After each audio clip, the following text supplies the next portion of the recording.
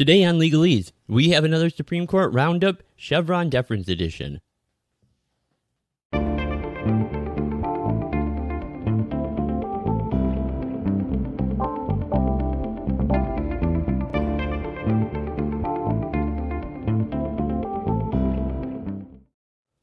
Hey, greetings and welcome back to the show. My name is Bob. I am your host. Thank you so much for being here with me today. Especially if you are new to the program, I would like to welcome you. This is a podcast where we're mostly going to be discussing current events in law, politics, and culture.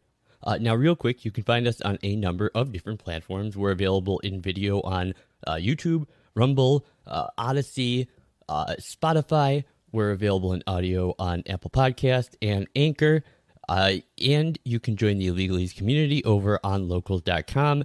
And you can do all of those awesome things and read articles that I put out, mostly about issues of constitutional law, over on my Substack page. You can find links to all of those down in the description. So, we have a lot going on with the Supreme Court today. Now, of course, Justice Breyer is now retired from the bench. He will be sorely missed by me for no other reason than I always absolutely loved listening to oral arguments to see how many times Justice Breyer could go on one of his strange 10-minute peripadoxian garden path sentence rambling multifaceted questions that aren't actually a question. Those were just great.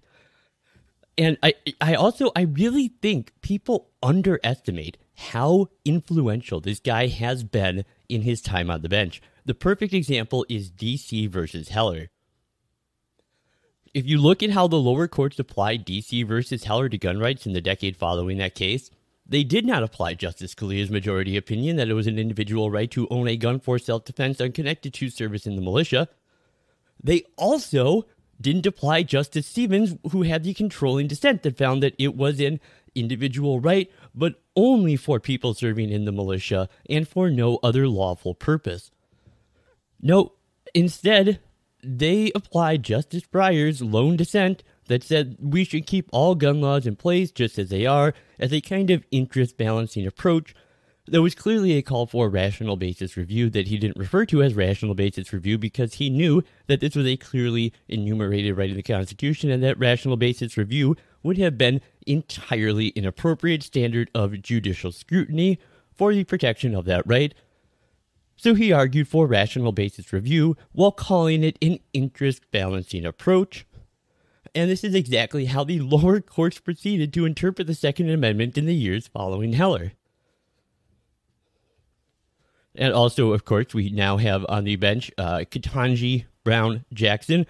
Congratulations, Justice Jackson, for taking your seat on the High Court. I'm sure that you will be a never-ending frustration to constitutional originalists and statutory textualists like myself, but that shouldn't diminish what is indeed a great accomplishment on your part. I have no doubt you will be very much, as Breyer was, a most worthy adversary. All right, now to the main topic for today. So back in 2017, when it was announced that Neil Gorsuch was going to be the judge replacing Justice Scalia on the court, I was really overjoyed for two reasons.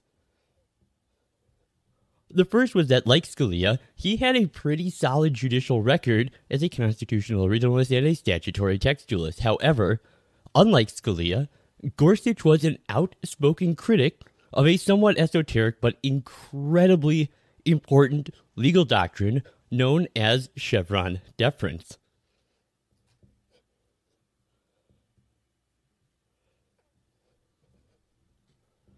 Now, Chevron deference, plainly stated, says that an administrative agency's interpretation of an ambiguous statute must be permissible and is thus owed judicial deference as long as that interpretation is held to be rational or reasonable. Now, for a more complete definition of the term, I guess, we can turn to Cornell law.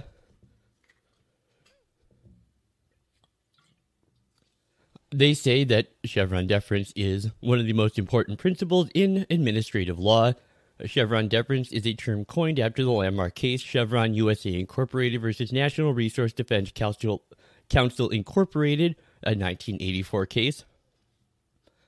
And they say, referring to the doctrine of judicial deference given to administrative actions in Chevron, the Supreme Court set forth a legal test as to when the court should defer to an agency's answer or interpretation, holding that such judicial deference is appropriate where the agency's answer was not unreasonable so long as Congress had not spoken directly to the precise issue at question. The scope of Chevron deference doctrine is that when a legislative delegation to the administrative agency on a particular issue or question is not explicit but rather implicit, a court may not substitute its own interpretation of the statute for a reasonable interpretation made by that administrative agency. Rather, as Justice Stevens wrote in Chevron, when the statute is silent or ambiguous with respect to the specific issue, the question for the court is whether the agency's action was based on a permissible construction of the statute.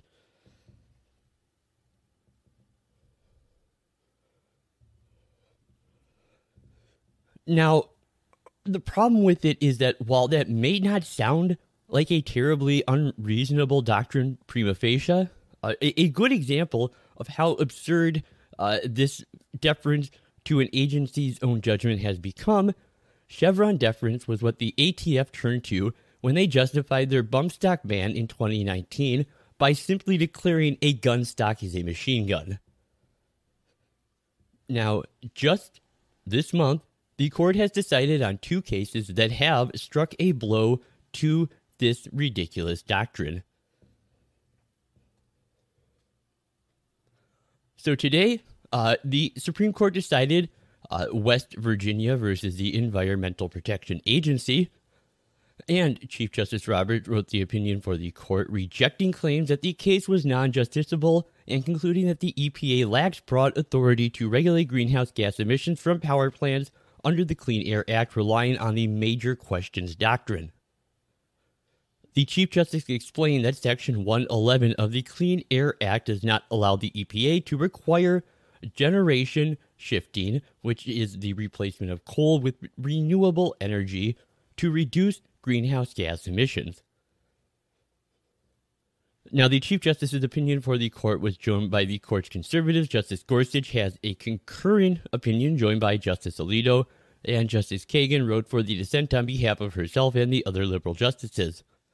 And I want to thank a friend of the show, Blue North Wind, for reminding me about this first case here that we are going to be talking about, because I had gotten so wrapped up in Dobbs and Bruen, it was kind of like I forgot that there were other important cases yet to come out, and she reminded me of that when she wrote to me mentioning this case, so thank you very much. Now, anyways, back to the case. As a threshold matter, the Chief Justice explained that the case is justiciable, even though the EPA is not currently enforcing greenhouse gas limits under Section 111. This is because the question on appeal is whether the petitioners experience an inquiry that is fairly traceable to the judgment below. Further, the government's stated intention to adopt new rules does not moot the case. Now, of course, Justice Kagan conceded that the court had jurisdiction to decide the case, and that it is not moot for purposes of Article 3, but she makes clear that she wishes the court had declined to hear the case on purely prudential grounds. However, on the merits, here is how the Chief Justice frames the issues in the case.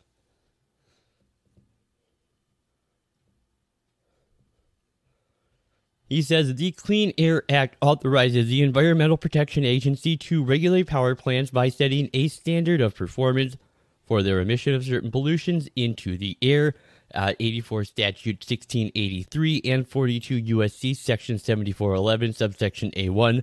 Those don't really matter in particular. I'll put links to those particular statutes down in the description, but what those say really don't matter a whole lot for understanding this case. Anyway, so that standard may be different for new and existing plants, but in each case, it must reflect the best system of emission reduction that the agency has determined to be adequately demonstrated for the particular category. Under Section 7411, subsection A1, B1, and D, and for existing plants, the states then implement that requirement by issuing rules restricting emissions from sources within their borders.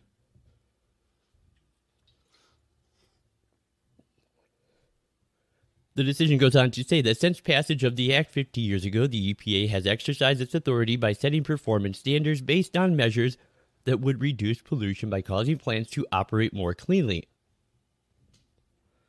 In 2015, however, EPA issued a new rule concluding that the best system of emission reduction for existing coal-fired power plants, including a requirement for such facilities reducing their own production of electricity, or subsidize increased generation by natural gas, wind, or solar sources. The question before us is whether this broader conception of the EPA's authority is within the power granted to it by the Clean Air Act.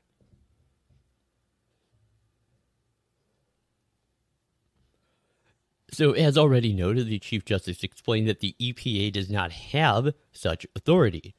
Whatever authority the EPA has to mandate that utilities adopt the best system of emissions reduction that has been adequately demonstrated, it does not extend to what the Obama administration had proposed for the Clean Air Plan and the D.C. Circuit had initially embraced in this case, which is basing emissions limits on this generation shifting. Now, of particular importance, Chief Justice Roberts stresses, is that this conclusion was driven by recognition that in extraordinary cases, cases in which the history and the breadth of the authority that the agency has asserted and the economic and political significance of that assertion call for a different approach and provide a reason to hesitate before concluding that Congress meant to confer such authority. In such words, even if one might conclude that the EPA's preferred interpretation of Section 111 is reasonable, the major questions doctrine counsels a narrower construction of the EPA's authority, as he writes, "In extraordinary cases, both separation of powers principles and a practical understanding of legislative intent make us reluctant to read into ambiguous statutory text the delegation claimed to be lurking there." This is according to Regulations under Utility Air 53 U.S. at page 324. That's just another citation to a regulation. What it says is not terribly important, but I'll put a link to it down in the description if you want to go read about it. But to convince us otherwise, he says, something more than a merely plausible textual basis for the agency's action is necessary. The agency instead must point to clear congressional authorization for the power it claims. Now, after pointing out that there's nothing particularly new about this approach, the Chief Justice applies these principles to Section 111.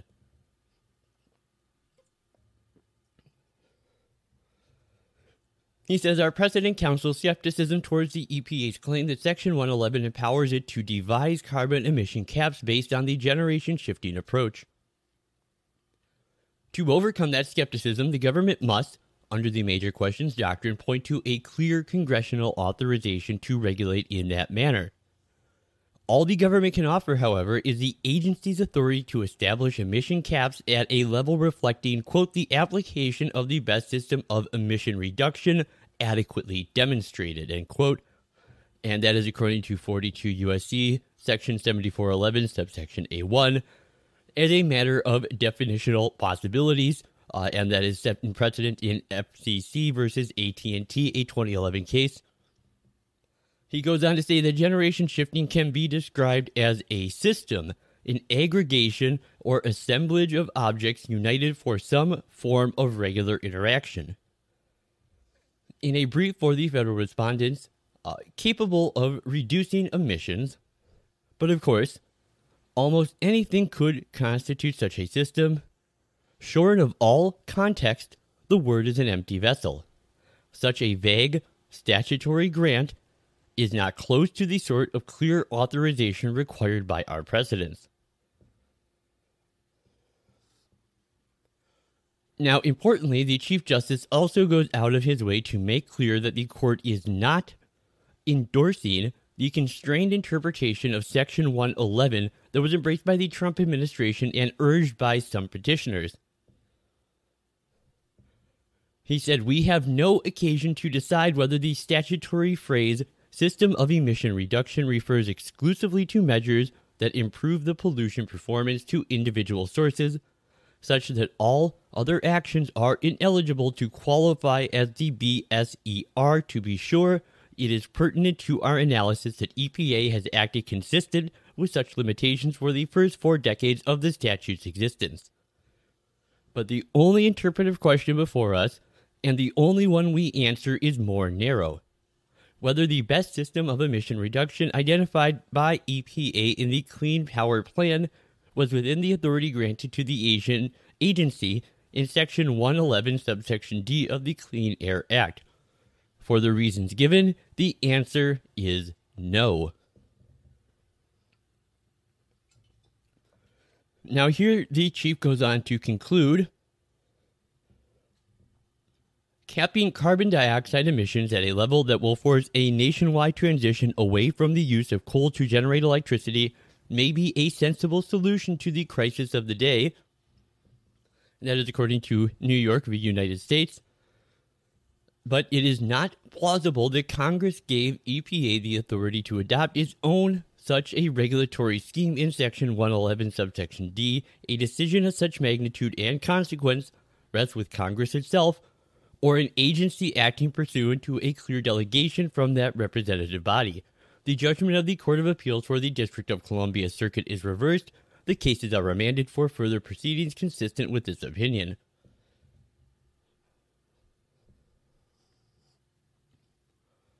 So this decision is a very important one. It expressly embraces and solidifies the major questions doctrine, and reaffirms the notion that federal courts should be reluctant to allow administrative agencies to pour new wine from old bottles. The decision also makes clear that the EPA does not have a broad, free-ranging authority to address climate change under the Clean Air Act. And this really is also a warning for other federal agencies, including the FERC and the SEC, and it makes clear that if the federal government is going to take meaningful action to mitigate the threat of climate change, as it should, this action will have to come from Congress. It also underscores a point that has been made for some time about the risk of trying to address climate change through administrative regulation. Now, I will have more to say about the majority opinion and Justice Gorsuch's concurrence, and probably Elena Kagan's dissent as well, and the broader implications for the administrative state in a future video.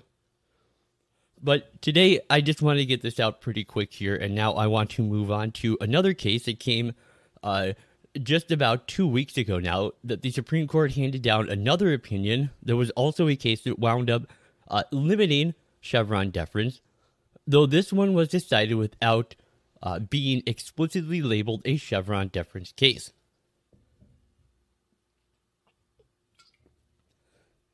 This was a case the court decided known as American Health Association versus Becerra,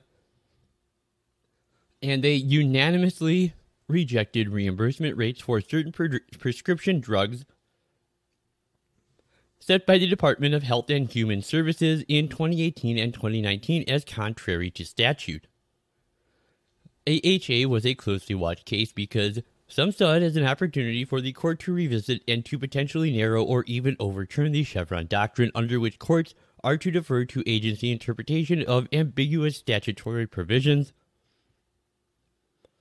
Yet, the court ultimately chose to resolve this case without citing Chevron at all, and this should send a message to the lower courts about how more carefully Chevron should be applied.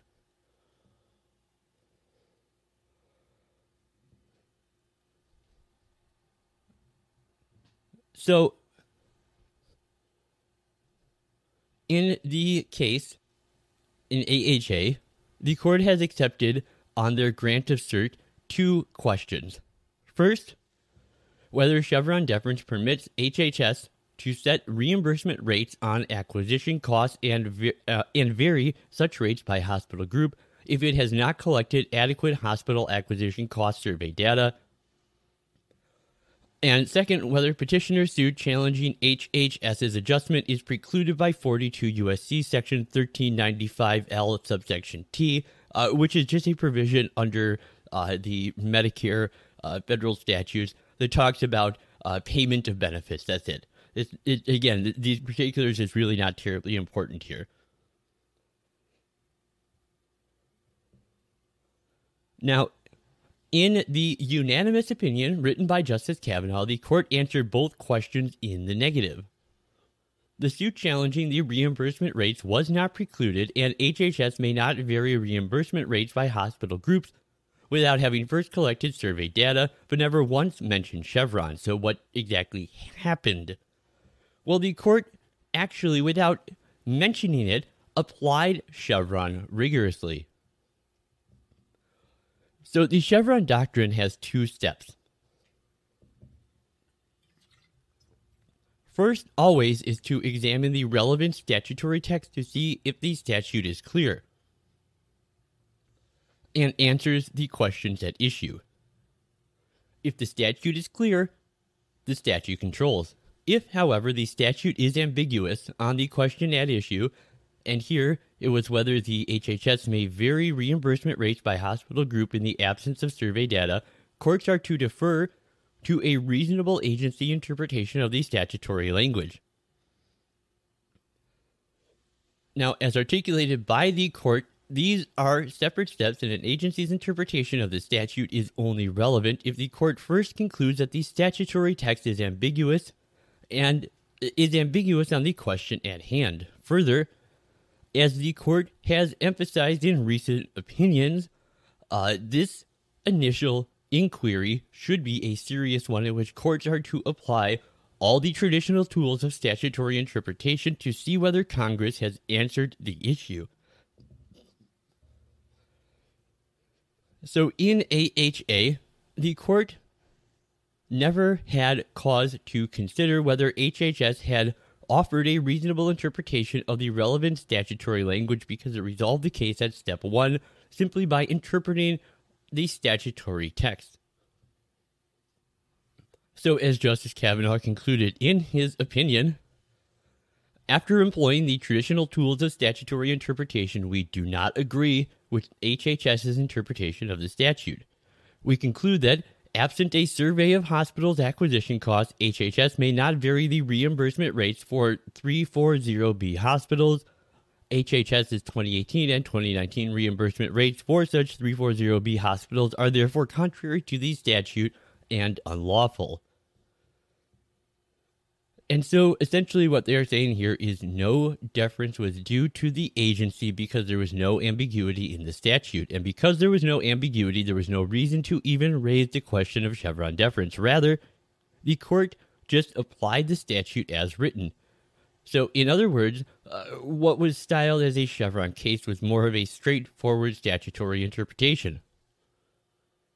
So Justice Kavanaugh's approach to Chevron in AHA stands in marked contrast to how the case was handled below by the lower courts, with Chief Judge Sri Nivasan, I believe it's pronounced, of the U.S. Court of Appeals for the D.C. Circuit, who wrote the majority opinion for the case, and his approach to Chevron was very different.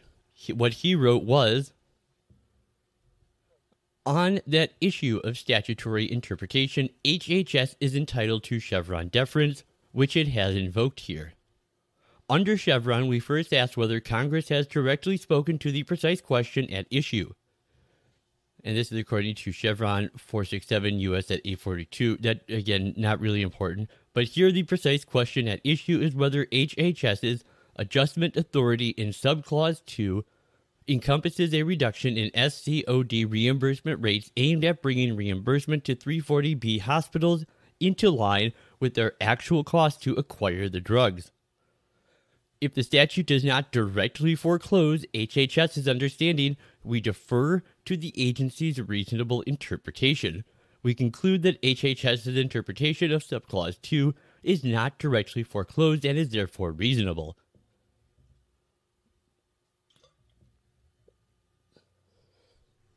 So, although repeating this canonical Chevron formulation, the D.C. Circuit Court did not first focus on whether the statutory language provided a clear answer to the question of whether HHS could vary reimbursement rates. Rather, he asked whether the statute directly foreclosed HHS's understanding, and finding no such direct prohibition on HHS's preferred approach, he deferred to the agency. So the difference here between how the D.C. Circuit and how the Supreme Court handled Chevron is subtle, but very important. This is all about how the Chevron inquiry is framed, and how one orders and conceives the steps, and this, obviously, as we will see, greatly can affect the outcome. So, given the complexity of regulatory statutes, if a court adopts the view that any reasonable agency's interpretation that is not directly foreclosed, as the D.C. Circuit Court said, by the statute will be upheld, the dice are loaded in the agency's favor. If, on the other hand, the court first looks directly at the statute and utilizes all of the traditional tools of statutory interpretation to determine whether the statute answers the question, agencies will prevail much less often, as they will never get the opportunity to present their position as a reasonable interpretation of the statute.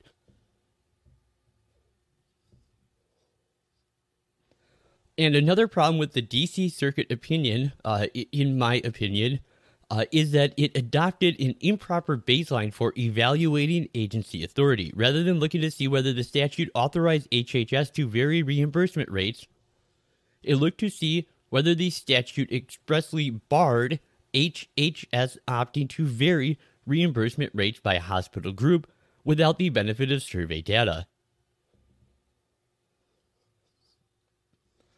Now, because litigation will often involve questions that may not have been anticipated by a statute's drafters, we here again see how where one starts the inquiry may determine the outcome. In the absence of any explicit language saying HHS may or may not vary reimbursement rates in absence of survey data, whichever question is posed, did Congress authorize or did it prohibit? And this will be answered in the negative. Therefore, the question posed determines the answer.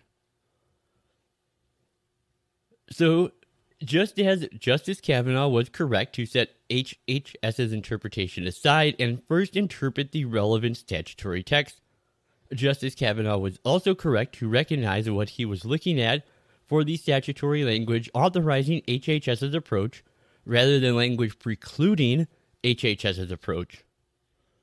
So, after all, federal administrative agencies only have authority delegated to them by statute, and the failure to delegate authority is just that, a failure to delegate authority. Accordingly, Justice Kavanaugh wrote, regardless of the scope of HHS's authority to adjust the average price up or down under the statute does not grant HHS authority to vary the reimbursement rates by hospital groups unless they have conducted the required survey of hospital acquisition costs. Under the statute, varying a rate by hospital group is not a lesser included power of adjusting price. Otherwise stated, HHS's power to increase or decrease the price is distinct from its power to set different rates for different groups of hospitals.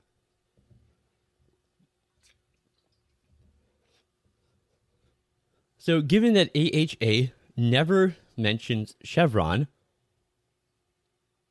some might not think of it as a meaningful Chevron deference case. Now, I suppose in one sense that interpretation is plausible, but for the reasons I have just given, I think it would be a mistake to view it that way. Rather, AHA reinforces a message that the court has been giving for several years now.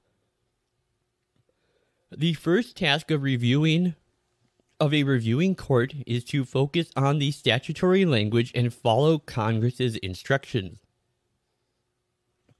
If, after applying all the traditional tools of statutory interpretation, there is a residual ambiguity on the precise question at issue, and only if there is such residual ambiguity, then the court may consider the reasonableness of the agency's view.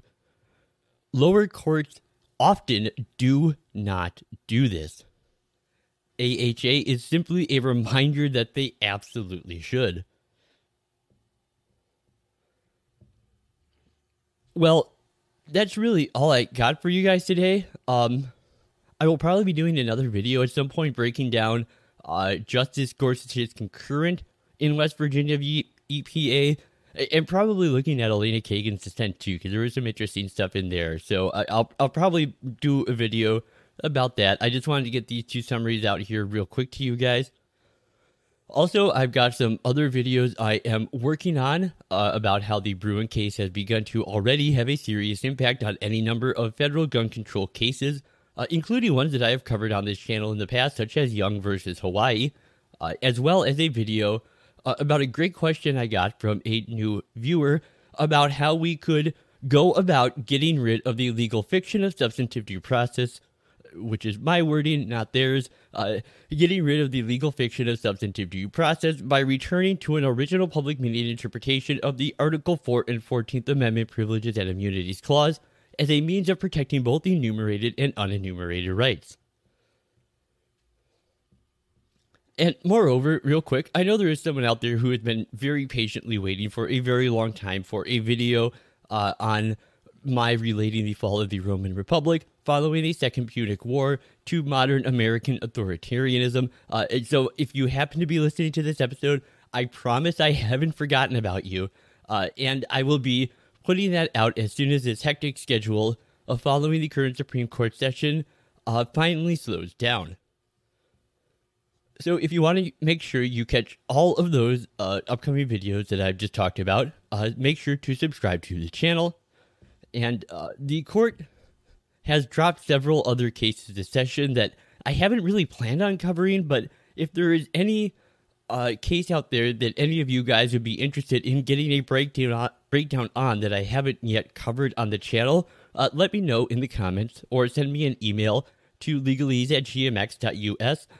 And I would probably be happy to cover that case for you here. So, yeah, anyways, until next time, subscribe to the channel, leave a comment, let me know what you think. I really do always love hearing from you guys in the comments, so please do that. And then let me know what you thought of the video by hitting that little thumbsy uppy button or hitting the little thumbsy downy button down there, whichever one you feel like.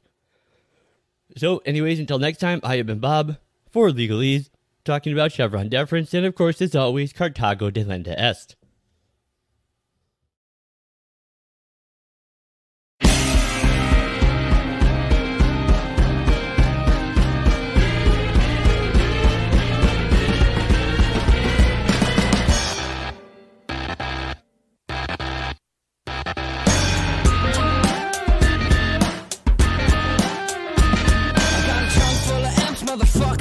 Like Freddie Mercury, motherfucker.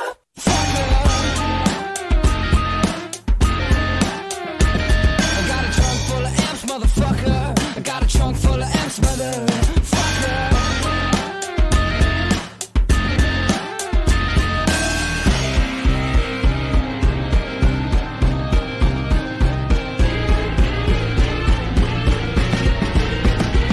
I got a trunk full of amps, motherfucker. Like ELO.